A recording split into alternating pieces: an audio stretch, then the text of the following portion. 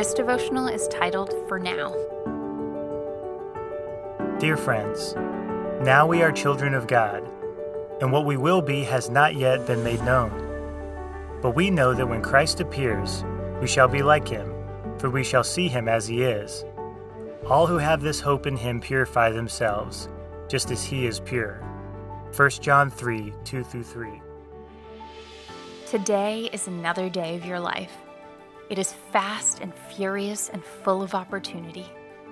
There is a part of the human spirit that longs for what is to be. And this is rightly so, because our ultimate hope, our full redemption, is a future experience.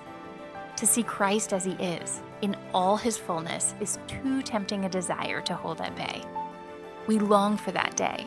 We trust in it and set our hearts toward it. But that day is not today. We can hope and imagine and anticipate what is to come. We should, but we should also make the most of today. As imperfect as it is not devoid of meaning. Far from it. It is not absent of thrill or purpose. Today, we are children of God, learning and growing, progressing and trusting. We are getting to experience the wild adventure ride of life for a short season.